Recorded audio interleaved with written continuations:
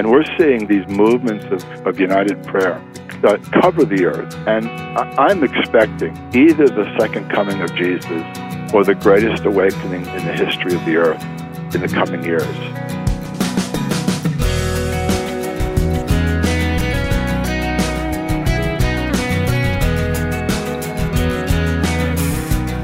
Welcome to First Person. I'm Wayne Shepherd, and my guest this week is Dr. Bob Bakke on the topic of prayer. If you have a moment this week to go online, I hope you'll take the time to visit our website, firstpersoninterview.com. You'll find some new features there, as we've recently made some changes. Of course, you can learn more about today's guest and much more at firstpersoninterview.com. Well, in these weekly conversations, we like to explore people's stories of faith and calling in life. Each person we talk to is unique and has something to teach us about how God works in our lives. Today's guest is Dr. Bob Bakke, who is now the teaching pastor at Hillside Church in Bloomington, Minnesota. But Bob has also led both national and global concerts of prayer, many of which I've had the privilege of broadcasting live. He knows both the history of great prayer movements of the past, as well as the power of daily prayer for each of us. So I called Bob recently to catch up, and I asked him if his emphasis on prayer came to him early in his ministry. No, it didn't come early. In fact, I was into my second pastorate. I had taken a small church in upstate Connecticut, or in the most rural part of New England. And it was a church that I started with just 18 adults and their kids, and did that successfully for 7 years. We grew it up to about 250 or so, and we bought a barn and changed the barn into a sanctuary and a farmhouse into my offices, etc. I did not know that. Tell us where, because we have some listeners in that area. Yeah, it's up in Woodstock, Connecticut. It's not that Woodstock. That's Woodstock, New Right, York. right. But it's Woodstock, Connecticut, and it's in the northeast corner of Connecticut, near a place called Putnam. It's right on the Massachusetts and Connecticut line. So a lot of old farms, a lot of graveyards that go back, to the 1600s and 1700s, and classic New England churches. And that's where I cut my teeth. I came out of Gordon Conwell Seminary, which is just north of Boston. And so New England was really on my heart. And maybe the seeds of revival and spiritual awakening and the desire for that was seeded in my soul while I was at Gordon Conwell, because, New England has such a rich history of awakening stories and revivals that come out of the 18th century. And, of course, those really captivate one's imagination when one is a student and longing for a great work of God in your life over the course of the next 50 years or so. So you're looking out over your life and thinking, well, what might God do? And the stories of these townships and these small villages just coming aflame with the love of Christ, I'm sure that had a lot to do with sowing the seeds of my present-day passions. So you really learned from the history of prayer in that part of the country. I did. More about the history of revival. I really didn't understand the issue with regard to prayer. There was always these stories of these great preachers, the George Whitefields and the John Wesleys, and great men of the pulpits that preached marvelously. And I always wanted to be one of those kind of people. I'm sure every young person wants to grow up to be a star football player or baseball player. And in the pastorate, you just want to grow up to be one of those star preachers someday. But I never really grasped the issue and the importance of prayer. But in my second pastorate, I was now down in the New York metropolitan area, and I took a church nearer where I grew up. I grew up in the New York metropolitan area. All my family was from Brooklyn, New York, on both sides. So I always wanted to go back to New York, and this was a great opportunity for me. So in about 4, 5, 6 years into my pastorate there, very sophisticated place, very well-to-do, I came across a guy by the name of David Bryant. And, of course, as so many guys have over the course of the last 30 years or so. And David was preaching in New York at a place called First Baptist Church, Flushing, Queens.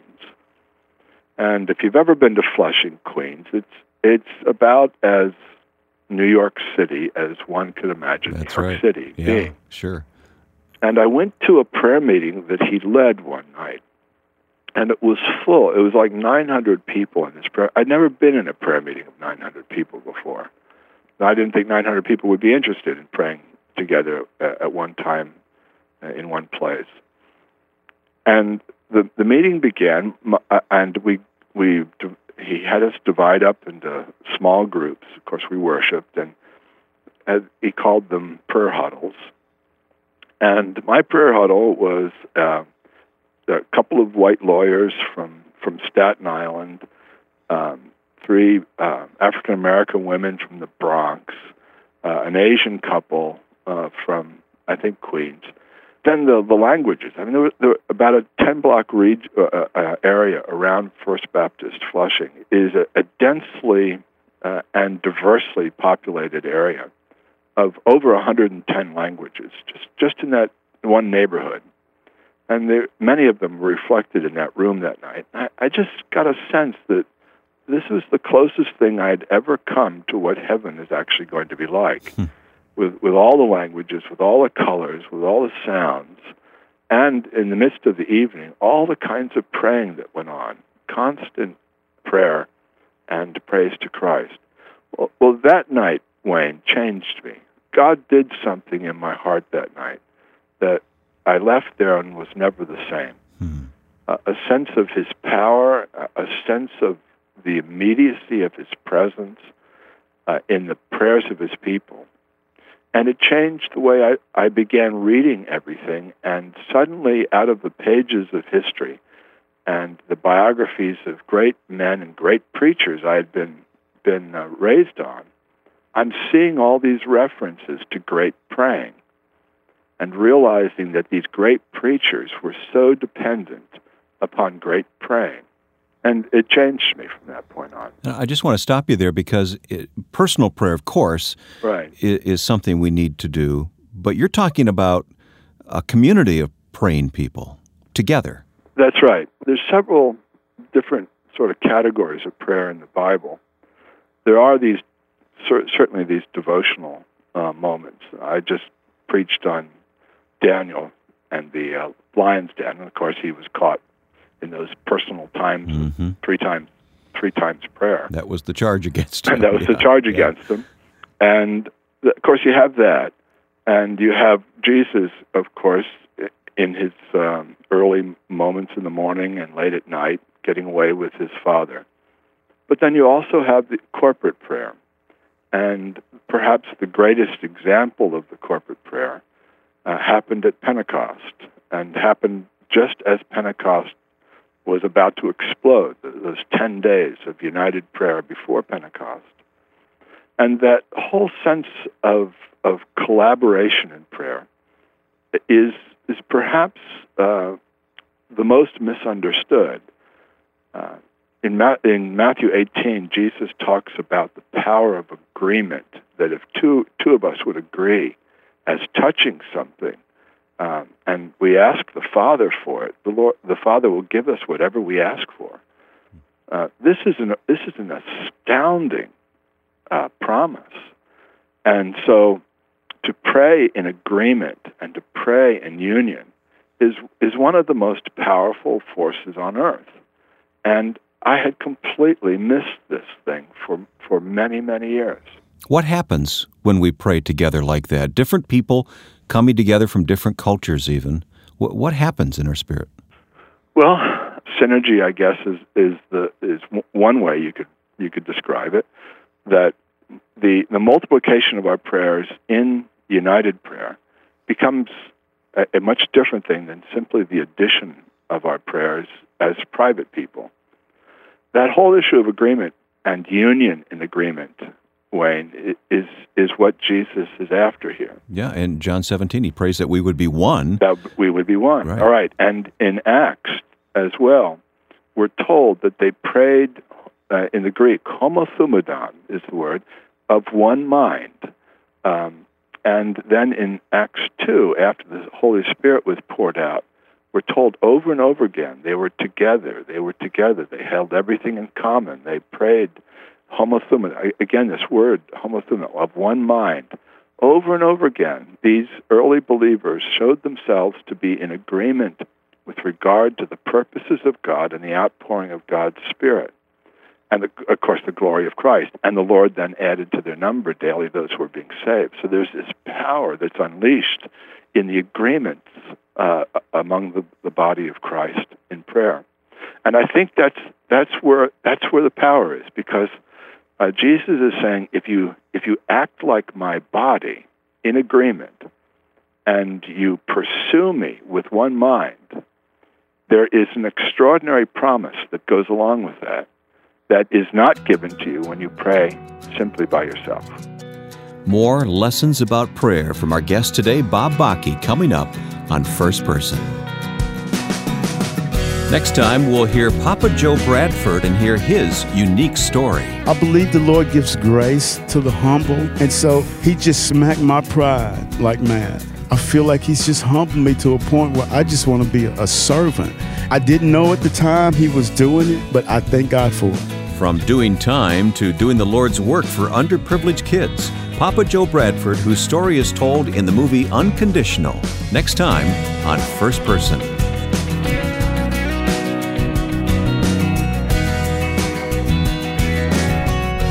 Talking with Dr. Bob Bakke on First Person.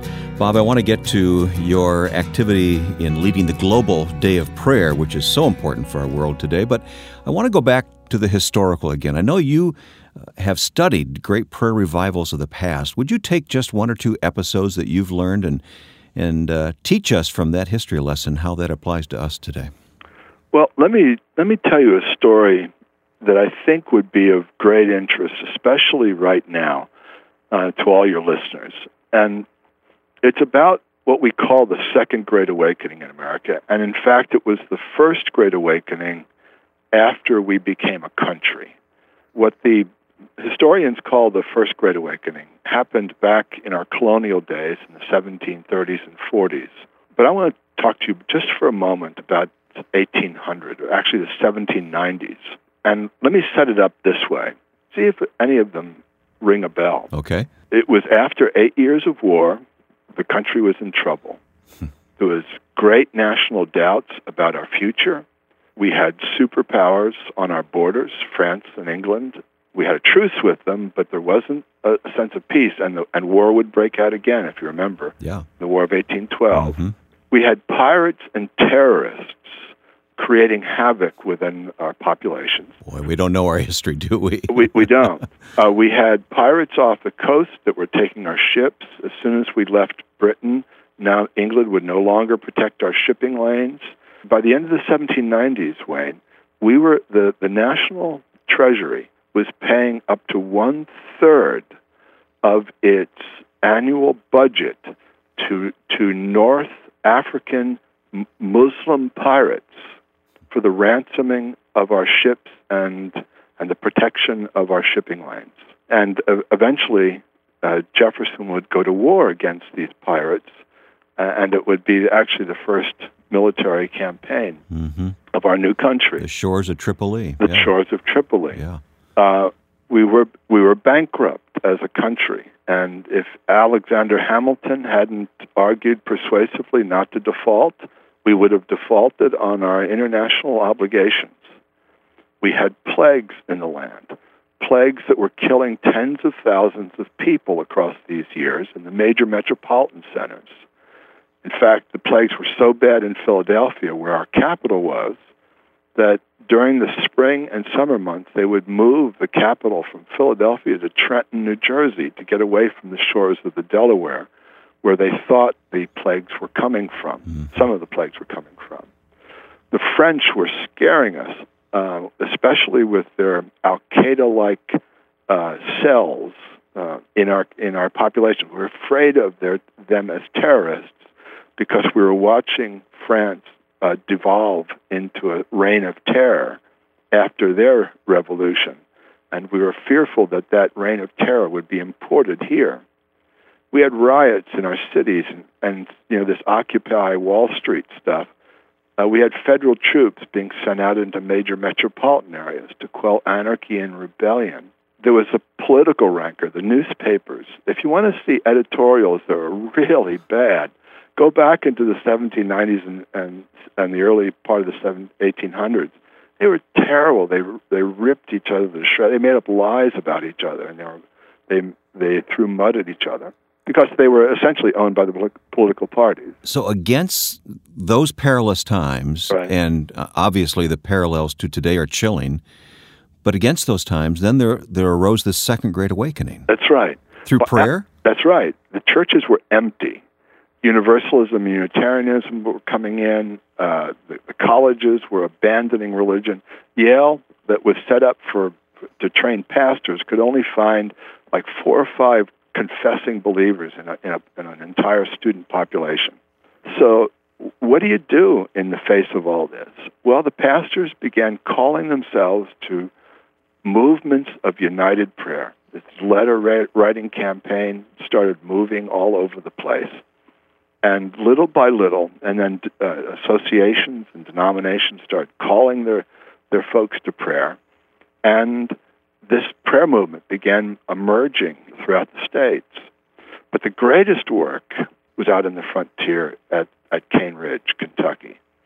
And that is after a sustained period of time where united prayer was at the heart of the church for 3-4 years, leading up to 1800, 1801. And the churches gathering out in open fields to have communion together.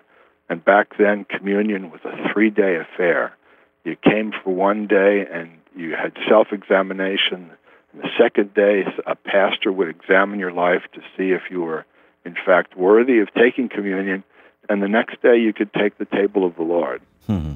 Well, these things started populating the frontier, and large crowds began moving from one place to the other where these sacraments were taking place, until you came to a completely nothing place called Cane Ridge. I mean, it's out in the middle. If you go there today, it's still out in the middle of nowhere. Well, on that day, in 1801, 30,000 people showed up from all over the frontier. Some of these people had come from 100 miles because there was this rumor that the moving of the Lord was happening. And they came on their wagons. It was only supposed to be a 3-day affair, but it ended up to be about a week. And the Holy Spirit was poured out on this place to such a degree that the only reason why they split up was they ran out of food and the sanitation was so bad. So here it is, Cane Ridge, Kentucky, out in the middle of nowhere. 30,000 people show up, including African slaves and governors and mayors and senators and so on. And God poured out his Spirit on the place to such a degree, well, it was like a thermonuclear explosion in the heart of the church. At any time of these days, Wayne, up to 30% of the people who were there were unconscious on the ground under the influence of the Holy Spirit's reign. And this is 100 years before the Pentecostal revivals in Los Angeles. But it was at a time of great need in our nation. Tremendous need in this nation. Well, to make a long story short, out of that revival, and the revival was also breaking out across the other states as well, and in the course of about 10 years, the country was fundamentally and radically transformed. I hope you see that as a story of great hope. Oh, yeah, and we don't know this history. We don't know this history. And I know you're working to alleviate that. For one thing, you're working on a documentary film, right? Right, that's right. Called America's Pentecost is what we're going to call it. In fact, Paul Conklin, who's a church historian at Vanderbilt University, coined the phrase as he looked at this period. But Mark Knoll, historian at Notre Dame, said the same thing about this period. This revival fundamentally changed the course of human history, and particularly our national history. So much came out of hospitals, and schools, et cetera, et cetera. And you've only told us one single story, and I know there are many others. And Bob, these lessons, and you tell them so well, but these lessons can just ignite that flame again if we listen and if we obey. And you believe it starts again with concerts of prayer, people getting together and praying together, even globally. That's right. And you're right. And one of my visions and my life's verse has been Habakkuk 2:14, that the earth would be filled with the knowledge of the glory of the Lord as the waters cover the sea. And we're seeing these movements of united prayer cover the earth. And I'm expecting either the second coming of Jesus or the greatest awakening in the history of the earth in the coming years. I really do, Wayne. I'm that confident. In fact, with regard to the former, in 1749, Jonathan Edwards, who was the great hero of the First Great Awakening, wrote in his memoirs that he believed that the second coming of Christ, the kingdom of the Lord, would come on a movement of united prayer across the nations of the earth, as he exegeted Ezekiel and Revelation, etc., Revelation chapter 8 especially, that the Lord would come on a movement of united prayer, sweeping the face of the earth, and it would happen sometime after the year 2000. And that was 1749. No, we're not setting any dates here today. But That's right.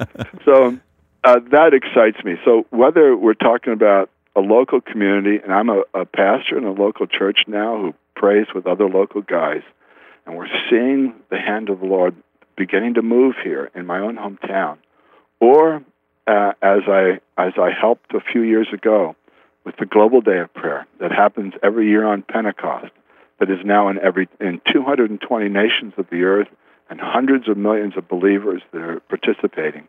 Whether you're talking about local or you're talking about global and international, the phenomenon is remarkably the same. It starts with God's people in desperate hunger for God, knowing that they are powerless without the might of heaven, seeking God in the name and the glory of Christ for the outworking of His purposes in history. Dr. Bob Bakke, our guest today here on First Person. Obviously, Bob believes in the power of prayer and revival and has been someone who's taught me much about it. Bob is the teaching pastor at Hillside Church in Bloomington, Minnesota, but this coming Thursday on the National Day of Prayer, Bob will join me in hosting the One Cry Prayer Summit live on many of these stations and at onecry.com. If you'd like additional information, you'll find it at our website, firstpersoninterview.com. An additional resource you'll find at the website is our audio archive of past program interviews. They're all available to you at firstpersoninterview.com, along with a calendar of upcoming guests and topics. Plus, you can leave your feedback on any interview on our Facebook page. You can find us at facebook.com/firstpersoninterview. Again, facebook.com/firstpersoninterview.